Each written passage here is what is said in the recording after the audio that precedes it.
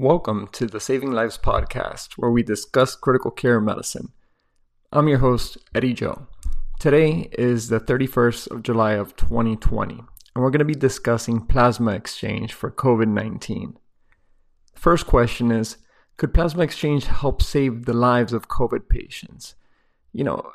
We're already so many months into this pandemic and we have so few treatments. Unfortunately, it's disheartening to those of us who take care of COVID patients in the intensive care unit, as well as any part in the hospital, that we just can't get these patients better. But while we're discussing plasma exchange, the first thing we need to do is straighten out some nomenclature. We all have questions as to what is what, and there's a lot of confusion. I personally like to say all these words like plex, plasma exchange, plasmapheresis, because they make you sound very, very smart when you say it. So first of all, what is plasmapheresis used for? Well, it is used to remove, treat, and exchange blood plasma for the plasma or something else, like albumin that is used in a lot of facilities. In this particular podcast, I'm going to focus on the exchange component called plasma exchange, or the sexier term PLEX, P-L-E-X. This is typically used to treat various disorders of the immune system, such as TTP and Guillain-Barré. We're not talking about TTP or Guillain-Barré. We're talking about COVID. So the first thing I want to say is that this is not a treatment for the virus itself. If you check viral loads, this is not going to affect that necessarily. What this is used for is to treat the cytokine storm and the systemic response. What plasmapheresis does, or plasma exchange, or PLEX in this case, is remove inflammatory cytokines, it stabilizes endothelial membranes, and resets the hypercoagulable state. The important thing to note is that in the show notes, I have bibliography for all of this, because I did not invent any of this or come up with any of these ideas myself. This is things I learned from colleagues. And in this case, the main paper that I use happens to be written by a guy who did his fellowship training at the same place I did. Turns out he's an expert at PLEX, and his name is Philip Keith. He's currently working on PLEX right now with COVID-19 patients. In Philip Keith's paper, which you should download in the show notes below and read for yourself, it states that PLEX was used in a small number of patients during the H1N1 outbreak, and those patients had a full recovery. The authors of that paper are trialing this modality, as I mentioned, at this moment, and have a paper that's currently undergoing peer review for publication.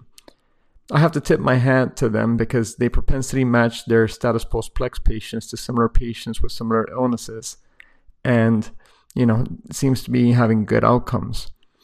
Based on the experience of this group, they're using PLEX earlier in the disease course rather than later for better outcomes. I mean, this is something that we're all noticing ourselves taking care of COVID patients. Once they get deep into it, it's pretty hard to get them out of the hole. So let's talk now about the cons of plasma exchange. Now that we got that ad out of the way, let's talk about the cons of plasma exchange in COVID.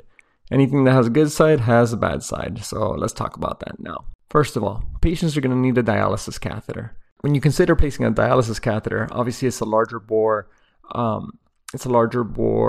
catheter itself, so there's a higher risk of bleeding with this and complications when placing the actual line. Then you also have to consider that a lot of these patients are being anticoagulated, so there is an increased bleeding risk. And the other thing you got to consider is that these patients are also prothrombotic in many cases, and when you're running the plasma exchange, they may potentially clot off the circuit. In addition, I don't know if you all have seen a plasma exchange machine, but it's pretty darn big with a lot of moving parts. And this is a big machine that needs to be placed in the patient's room.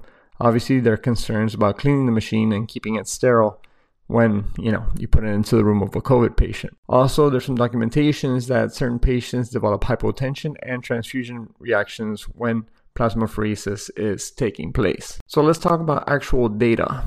And this data was actually published today, which motivated me to create an Instagram post on the matter, as well as go ahead and do this podcast. And so this data was published in the Journal of Critical Care. I can't say the names of the authors out of disrespect for pronouncing it incorrectly, but it's in the show notes below. I can't actually get my hands on the full article on the time of this writing, but some people are trying to get it to me. Ultimately, though, the paper is a pilot study looking at 10 consecutive patients with severe COVID in Saudi Arabia. An honest appraisal from me would include deep analysis of the data, but that's not accessible to me at this time. So we're going to have to make do, and I'll do this podcast later on. Needless to say, the patients were quite sick. They all had ARDS with PF ratios around 110. These patients were in shock. They had the cytokine storm or cytokine release syndrome.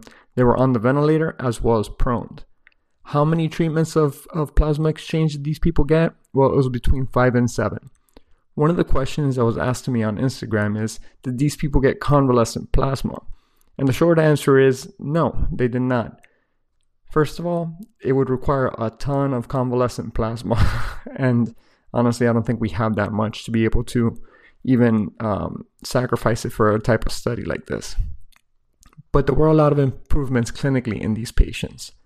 Amongst the things that improved, were the SOFA scores, the PF ratio, the level of lymphocytes, the bilirubin, the lactate dehydrogenase, LDH, ferritin, the C-reactive protein, and IL-6. All of these different markers improved. I know what you're saying to yourself right now. You're saying, hey, that's pretty good that all these things improved, like the SOFA score, the PF ratio, ferritin, etc., etc. So what are the side effects of this? Because, there has to be some sort of drawback. It turns out that there weren't any side effects that they reported per the abstract. They did note that acute kidney injury took place in 10% of patients. Now, I don't know what the exact incidence of acute kidney injury in patients with severe COVID is, but 10% is not the highest I would expect. In addition to that, 20% of patients had pulmonary emboli. My question here is multiple. First of all, how did they diagnose these pulmonary emboli? Did they CTA these people? Or did they just do echocardiograms and assume that they had RV enlargement and increased right ventricular pressures, and therefore, they just went ahead and diagnosed PEs, or did they scan the people's legs, etc.? That's something that I need to look for in the actual study itself. In addition to that, you need to consider the local practices of anticoagulation in these patients. The reason why I say is that I don't know if these people were on full dose anticoagulation or DVT prophylaxis doses. All things to consider when the actual article is accessible. The other thing I wanted to mention was that the mortality was 10%. Now, this is a small pilot study with 10 patients. So if the mortality is 10%, that means that only one patient out of the 10 died at 28 days. I wish it was 0, but a mortality of 10% for patients who are in pretty severe COVID with on the ventilator, prone, etc., is a number that I could live with.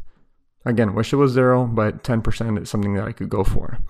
Nonetheless, thank you so much for your support. I'll be updating this podcast as I get new data. And I hope you have a great day, guys. Thanks a lot. Bye.